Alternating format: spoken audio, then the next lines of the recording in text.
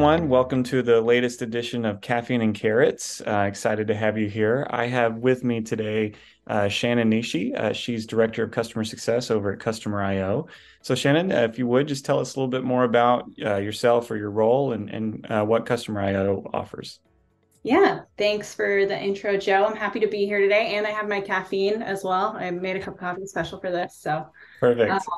yeah, as you mentioned, I'm the Director of Customer Success at Customer IO, which is a messaging automation software used by marketers and product teams, and really making it centralizing your data so that you can message your customers at the right time, at the right place, in the right channel, and using all of that personalized data in real time. I have been with Customer IO since July of 2020. So in that time, we've seen a lot of growth on the team as our company has continued to grow, as our product has continued to grow, and our customer base as well. Awesome. That's awesome. Well, today, we've been talking a little bit about best practices and scaling our customer success teams and what that looks like, and some strategies as far as doing that, as well as identifying and executing on expansion opportunities. So, just to kind of kick that off a little bit, what are some of the things, as we are kind of fully into 2023 now? Are you noticing any trends or new things surfacing as far as, challenges to your CS team or expanding the team, that kind of thing? Yeah, I think one challenge that our team has that I think everybody's experiencing to different degrees now is just the idea of scaling the customer success team to be able to do more with less, and really being able to use automation and tooling to your benefit so that your CSMs, your individual contributors, can contribute all of their strategic knowledge, all of their manual efforts where they're going to have the biggest impact. Hmm. And not, trying to replicate manual processes over and over and over again, but really getting in and having the meaningful conversations with customers that help them grow their product, and making that more accessible to everybody at all tiers of the business. So I would say, that's something that's top of mind for us, just as we continue to grow quickly and our product keeps broadening, and we keep seeing different customers with new use cases that are a fit. So as we take on more and more, our teams also have to figure out how to keep up with that, and make sure that we're maintaining a great experience for all of our customers. Sure, absolutely. Yeah, and I guess, one thing that we've kind of heard from the market and our customers as well is just the challenges of efficiency, kind of like you alluded, doing more with less in some cases, or expanding the size of a CSM's account portfolio. So, that's definitely something that's resonating, I think, with the market at large, especially when, you have everything coming down from even big tech as far as, budget consciousness and some limitations there and some challenges. So, how are you guys currently tackling just the efficiency part of it, or like you said, kind of making the most of your time? What does that look like for you all? I think one of the biggest changes that we put in place over the last year is just standardizing and structuring our onboarding program more.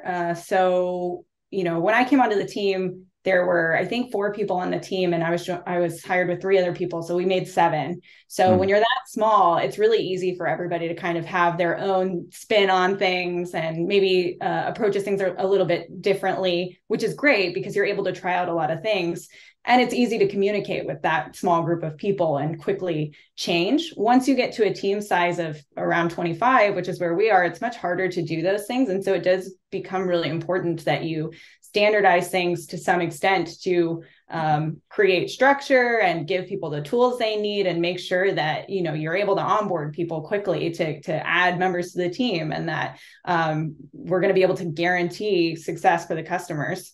So for us, that started with looking at our onboarding program and what that looked like. And, we definitely saw a big chunk of our customers that were maybe on, so we have a self-service tier where customers aren't working with customer success, but on our contracted plans that do work with a customer success manager, we were seeing that sometimes on the lower end of those contracts, customers were really heavily leveraging the CSM in the first 90 days to get onboarded. And, they're trying to learn the product. They want all the insider tips and tricks. And then once they're in there and they're familiar with the way our product works and our vocabulary, they don't need the customer success manager nearly as much. And especially for some of those, SMB businesses that don't have really high growth expectations, they're able to kind of put things in place and maybe they're slowly iterating, but they're not taking on brand new use cases every couple of months.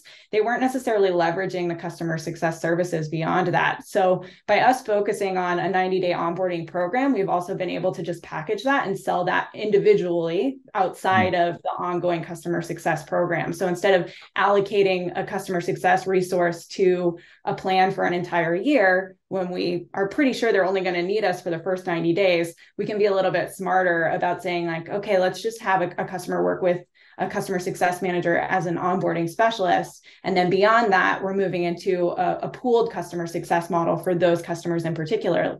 And that way, our customer success managers that, are working with customers on a more long-term basis are able to focus on the ones that have really high growth and that have really ambitious goals that they're going after, and be that strategic eye and help figure out which parts of our product are going to play best into that strategy. Yeah, that makes a lot of sense. So basically being strategic about deploying your resources, right? And what we hear a lot as well is time is obviously a commodity. It's kind of your most precious resource in a lot of ways. So how you're able to be strategic about where you spend your time, where you allocate those resources. I think a lot of that hinges on the ability in some ways to sort of segment your customers, like intelligently segment, dynamically segment customers. So that segmentation kind of plays a key role so that you can see which customers are, need you the most, where do you need to spend the most time. And I think, certainly maybe you guys have experienced this, but, a lot of what I hear is, as you just get started with a CS team, you're really small, you're developing your processes, you realize maybe early on that there is some need for segmentation, but it's pretty rudimentary as far as, okay, we have small customers, we have large customers, or maybe we have an in-between SMB or something. And maybe it's just based on number of users or something very easy to define and specific. But as the CS organization matures a little bit, and especially as you guys grow, there is revealed to be a need of intelligent segmentation. Sometimes that might be by vertical or by business unit or product line, or sometimes it's user behavior or a combination of all of those things. So I'm just curious to hear your thoughts. Is that something y'all have experienced as well, or what does that look like for Customer IO so far? Yeah, and I think what you are illustrating there is just the number of ways that you can segment as well. And I think that often becomes a challenge of like, well, what does make sense?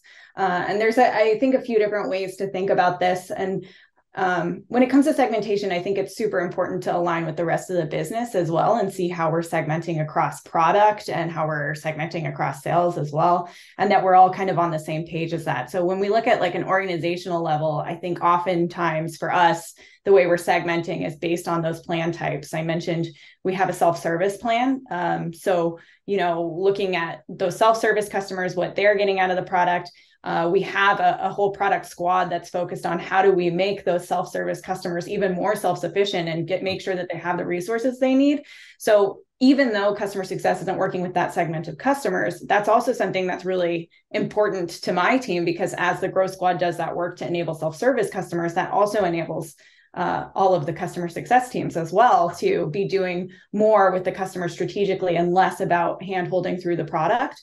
So I think that's kind of an important way that we just align organizationally, and same thing for our CS managed plans as well. And looking at what are the needs of these customers going to be? How do those differ based on the kind of plan that they're working with? And then how do we make sure that our sales process is aligning with what we're offering from the CS side? And then how are we supplementing that experience or really driving the experience from the product side? And so I think that's kind of the first way that comes to mind. But apart from that too, I think, when we just look at our team, one thing that's been really important to me as we started to grow and hire more is making sure that we diversified on the customer success team as much as possible when it comes to our individual contributors, so that we can start to experiment with some of that segmentation and figure out what sticks, because when you hire a bunch of people that have different backgrounds, different things that they're really good at, it allows people to kind of find those niches, and then you can figure out like, okay, where does this make sense to replicate across the business? Because we're seeing a lot of momentum happening here. We're seeing that outcomes are really positive, and this is easy to replicate, versus, you might have somebody that's really interested in something, and you're like a particular industry comes to mind, for example. They may become a great resource on the team, but as you start to see that person learn and do more and create more material, you might realize it doesn't really make sense for us to segment this way across the business, because it'll become really hard for us to forecast capacity, and we're really kind of like limiting these people in that vertical. So I think just keeping a constant pulse on it, but leaving yourself open to the opportunities and tracking what are those things that really stick out as like, yes, this is something that we can do and we should be doing. Yeah, absolutely. I think that makes a lot of sense. And that kind of touches on something that, we here at SmartKarrot have seen and kind of built our own philosophy around, which is just this idea of democratizing the customer success function in general. So like you touched on, aligning business wide, aligning objectives, initiatives, business initiatives, having that true North Star and having everyone aligned around that. So what does that really mean? I mean, I think for us and what we've heard is that basically giving everyone access to the same data, same insights, really, meaningful information across the board. And just, I think, kind of like you mentioned, that generally results in better business outcomes, having that team-wide access and implementation of customer success initiatives. And especially like you described, as you guys grow and you mature as a CS organization, you have increased specialization of roles. We all know, like, startups, you kind of wear a lot of different hats, you do a lot of different things that are well beyond your job title. But yeah, as you grow and you expand, you have that increased need for specialization. And with that, though, conversely, you run that risk of siloing people and data as well. So, you have implementation managers now, you have CSMs, you may have account managers or other people involved, product, sales, even, maybe to close some of the expansion opportunities or what have you. So yeah, it just becomes really, really important that everybody has access to the same insights about their customers and is clear on the overall business objectives. How are you guys cross-functionally collaborating? And you need a platform to do that. But yeah, I mean, I think that brings up a lot of interesting points, and it's really cool to hear it in practice, what you're describing. And that kind of is a good segue, I think, to talk a little bit about one of those main business objectives, I think, that has been more and more prevalent. I at least that's what I've seen. And that's just identifying and executing on those expansion opportunities, So again, in the current climate, I think I heard a stat that was something like, it costs around 5 times more to bring on new net revenue as opposed to expanding existing accounts. So I think that investors and businesses alike have really seen that and are doubling down now on increasing that, net recurring revenue. So I'm just curious to get your thoughts. Is that something that y'all have seen at Customer IO, or is that something your team is dealing with as well? Yeah, definitely. And I think, we're in somewhat of a unique position in that our tool isn't feature gated based on plan, for example. So when we think about expansion opportunities, it's really all driven by customer volume, by how many people they're contacting in the platform. And so as their business grows, our business grows, right? So when customer success managers are kind of identifying those opportunities, it's happening in parallel with the conversations they're having, because as their initiatives grow, as they're looking to cast a wider net with their audiences that they're contacting, then naturally comes the opportunity too to increase their plan and the number of contacts that are coming with that. So we actually made the decision a couple of years ago now to split out a contracts team from the rest of the core customer success function. So we have a central group of 4 or 5 people that are actually managing the renewals, as well as taking over any expansion or early renewal opportunities that come up based on growth. Mm-hmm. And the customer success manager is really setting those opportunities up for success by making recommendations to the customer and letting the contracts team know where the customer is getting value out of the platform and what their growth looks like based on their conversations. But then the contracts team is able to come in and actually negotiate pricing and get all of the logistics in place to get a signature on an agreement that kind of detract from the customer success manager's role as really an advocate for the customer and really their skill set, which is to focus on strategic initiatives and product adoption and gathering feedback and, managing risk. So separating out that function has had a pretty big impact on our team. And I think the other thing that comes to mind that I'm starting to work with the contracts team on now as well is with having a self-service plan, we have all this opportunity to get people into our pipeline to upgrade on to a contracted plan that have kind of already like self-selected us as their vendor and have done a lot of the vetting themselves. So it's super efficient for us to have conversations with these people that have already been using our product, sometimes for years, that might just need a little bit more service from the customer success side, or might be at a volume where it makes sense for them monetarily to sign a 12-month agreement with them. And we can get, more of those premium benefits in place for them. Oh, that's super interesting. And what you're describing there is something that, frankly, I haven't thought a lot about before. Is as far as certainly we see teams where the CSMs are in charge of all the other use cases, but also in addition to that, closing new revenue and expanding the accounts. But you bring up an interesting point where it almost seems like it can come across as a conflict of interest, maybe, where you're trying to sell additional services or upgrade or expansion, upsell, whatever. But at the same time, that can come across as being, salesy, right? Like you're trying to get them to pay more. So whereas you're supposed to be the customer advocate.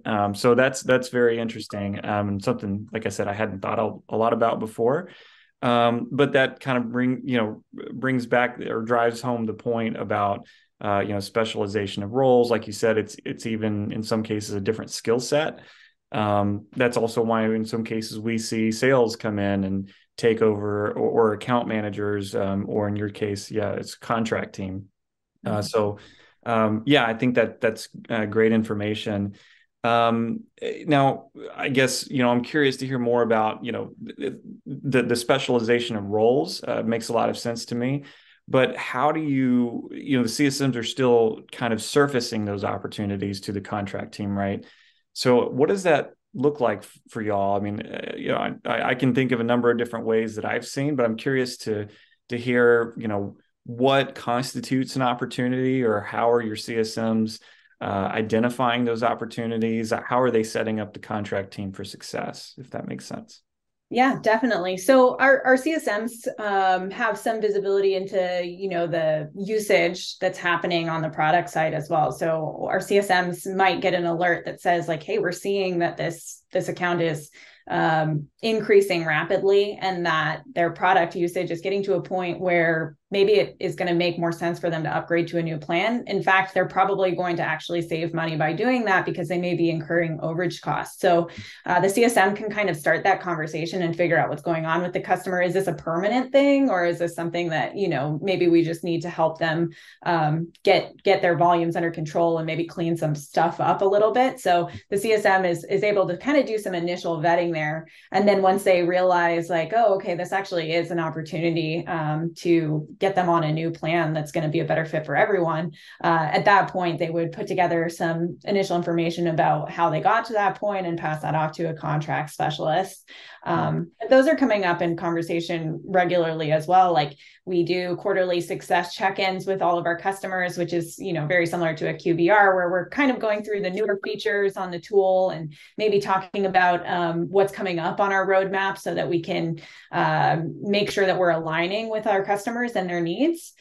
So yeah, with those as well, it very naturally comes up where a customer might say like, hey, we're actually using a very similar tool on the product side and we're the marketing team, and there may be an opportunity to consolidate here. And so finding those opportunities too, just in regular conversation, by engaging on whatever their overarching strategic goals are, a lot of stuff surfaces that way that maybe hadn't even come to mind for our points of contact until we have those conversations.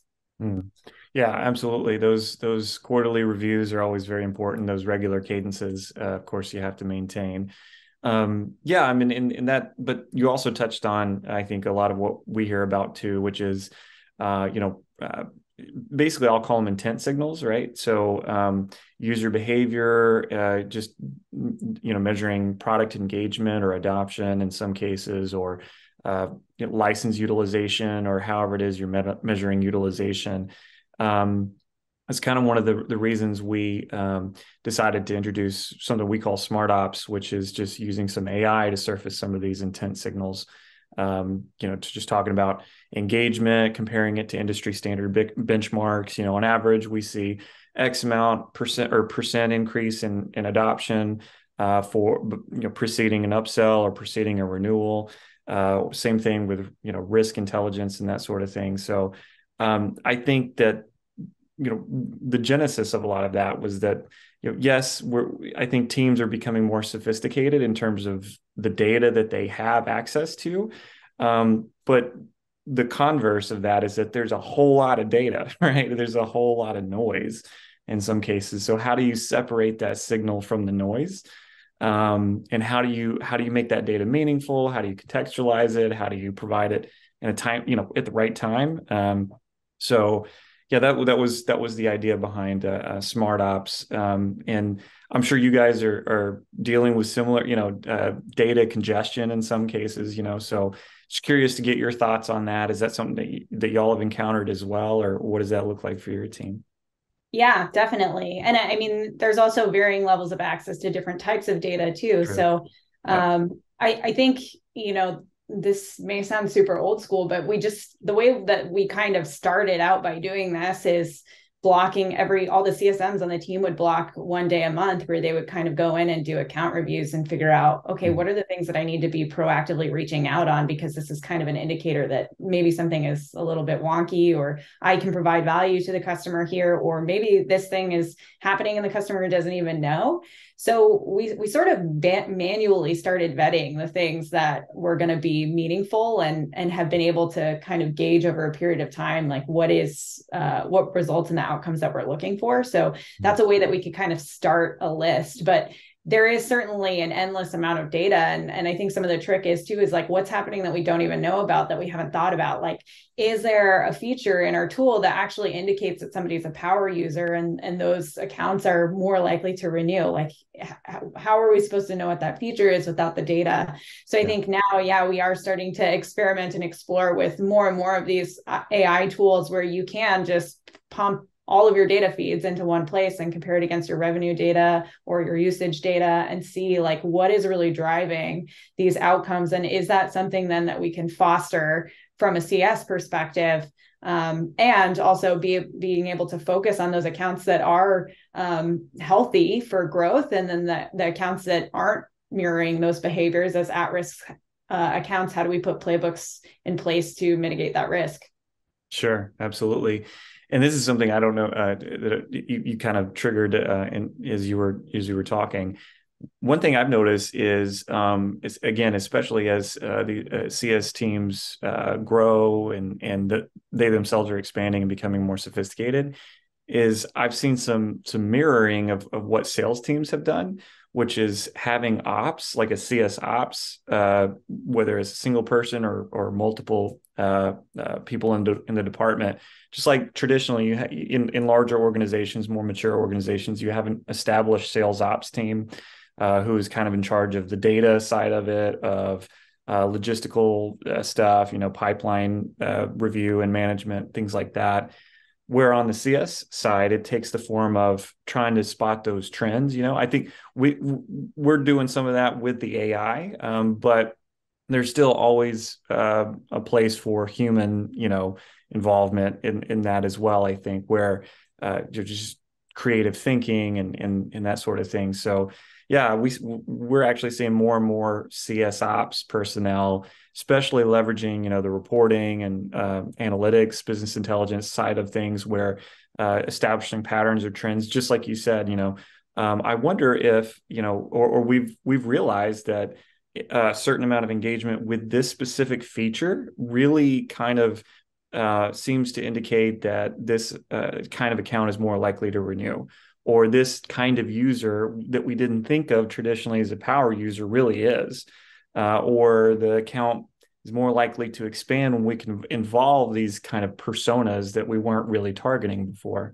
So I think all of those are really great opportunities to uncover new expansion potential and sort of, really, honestly kind of make the CS team as a whole even that much more important to the overall business outcomes that you're trying to achieve. So I'm curious to get your take on this, but a lot of what we've heard in the past is really some frustration from CS teams or CS folks who feel like they're asked to do a whole lot from the business side without the business side really realizing how much they're asking, and without really equipping them with tools or access to this data, or hence the rise of CS platforms in general. So I'm just curious, my take on this is that as you guys become more important to the revenue aspect, generating more revenue, not just keeping the customer happy, but actually expanding, getting to target NRR numbers and that sort of thing. Is that something that you've experienced? And does that also give you a path to getting a better seat at the table, so to speak? Yeah, I mean, I have to say we're pretty lucky as a CS organization here because our customer our product is product growth driven. So Sure. Yeah. we've been bought into customer success from day one. And so it hasn't so much been a question of like proving what is the value that we're bringing to the table, but more that, we're invested in customer success as an organization. But I think you're exactly right that especially from an individual contributor perspective, it's important that they know and understand how they're impacting the business and what that looks like. And there's so many ways to look at that. And I think one of the complexities that we see as well is that it usually isn't just as simple as, oh, somebody did this action and it resulted in this great thing. There's so many touch points along the line, and like it can look so many different ways. But I think starting to look for what are those things that are trends that are worth focusing on, and not just picking the thing of the month that stands out as something that we can do, but what do we see time and time again where we have both qualitative and quantitative data that shows us that, okay, this is engaging from the product side, this is engaging from the customer side, we're getting like valuable insights, and we're also seeing that translate into revenue and longer retention. We're seeing customers renew over and over again. What are those patterns? And so I think it's super important to find those things. And I think the ops trend that you mentioned as well is certainly becoming almost a standard, I think, as you look at some larger organizations, and it makes so much sense. Yeah. Excuse me. It makes so much sense just from a standpoint that there is so much data to go through. Yeah, I think that's something that we're focused on a lot this year as a CS org is just how do we put all those pieces together? Yeah, absolutely. And just taking some of that administrative burden off your individual contributors, yeah, and it's very similar, to the sales organizations and in mature companies where, yeah, like a lot of the reporting, a lot of the pipeline maintenance and hygiene and stuff like that, data analysis in general is offloaded from your individual contributors, so they can just go do what they need to do. They can be talking to customers. They can be actually analyzing their own portfolio so that they know where they need to deploy their time, instead of queuing up a report or to send to management, or helping prepare for a board meeting or something like that. So yeah, I think that offloading a lot of the administrative burden from CSMs to whether it's to an ops team or obviously having a platform that enables a lot of this makes it much more efficient and easier in general. I think those are very important, especially like you're talking about. I think this is something that's often overlooked. I think you can probably speak directly to this yourself, but just quality of life improvements for your CSMs, right? Just having that sort of job satisfaction, because I know that something that investors look at more closely now than ever before is employee satisfaction levels. It's always been there, but it's becoming more and more important as well. And just obviously retention of employees. It's costly to have employees, just employee attribution. So yeah, I'm just curious if that resonates with you and being in the trenches, so to speak, yourself. Just curious what your thoughts are on that. Yeah, I think something that you touched on there that is also a very important element of this is making that data accessible to everyone on your team, because the people that are going to figure out how to best use that data to do their jobs are the people that are doing the job. So it's kind of this tough balance of you have to kind of shape things in a way that's going to make it easy to work with, but then not prescribing so much that people aren't able to use their creativity and, almost be a little bit reactive with it to figure out how can we use this in a way that's maybe different than what we envisioned, or also where are their holes, because when you give that to somebody and you empower them to, hey, explore, see what you can do with this, they're also going to come back with like, well, actually we probably need this thing and this thing that isn't available currently, and if we had that, then we could get a more full picture. So yeah, I think as much as centralizing is important, it's also just important to empower your teams to understand the tools that they have available to them, so that they can figure out what's working and what's not. Yeah, exactly. Not just giving them a bunch of data, but also making it meaningful, right? So definitely always a challenge. Well, I think that's a really good summation, Shannon, of some of the challenges like we were talking about of scaling teams and practices, as well as identifying and executing on those opportunities. Do you have any closing thoughts that you would like to add, or does that pretty much sum it up for you as well? Yeah, no, I think that's it. I think, scaling is such a complex thing and involves so many different factors. And I think often when you hear CS leaders talk about scaling their programs, it sounds like we have this amazing, immaculate system in place and like we have all the answers. But I think just knowing that iteration is such a huge part of it, and Yeah. you're not ever going to get it perfect, but just trying and committing to those areas where you can see room for improvement, and then taking that and running with it, and continuing to make it work for your customers and keeping them and their journey as the central focus. Absolutely. Couldn't say it better myself. So yeah, I hope everybody watching got a lot of value out of this. This is super informative and much appreciated, Shannon, for your time.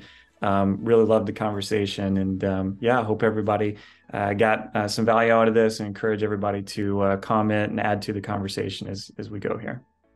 Yeah, great talking with you, Joe. Thanks. My pleasure. Thanks.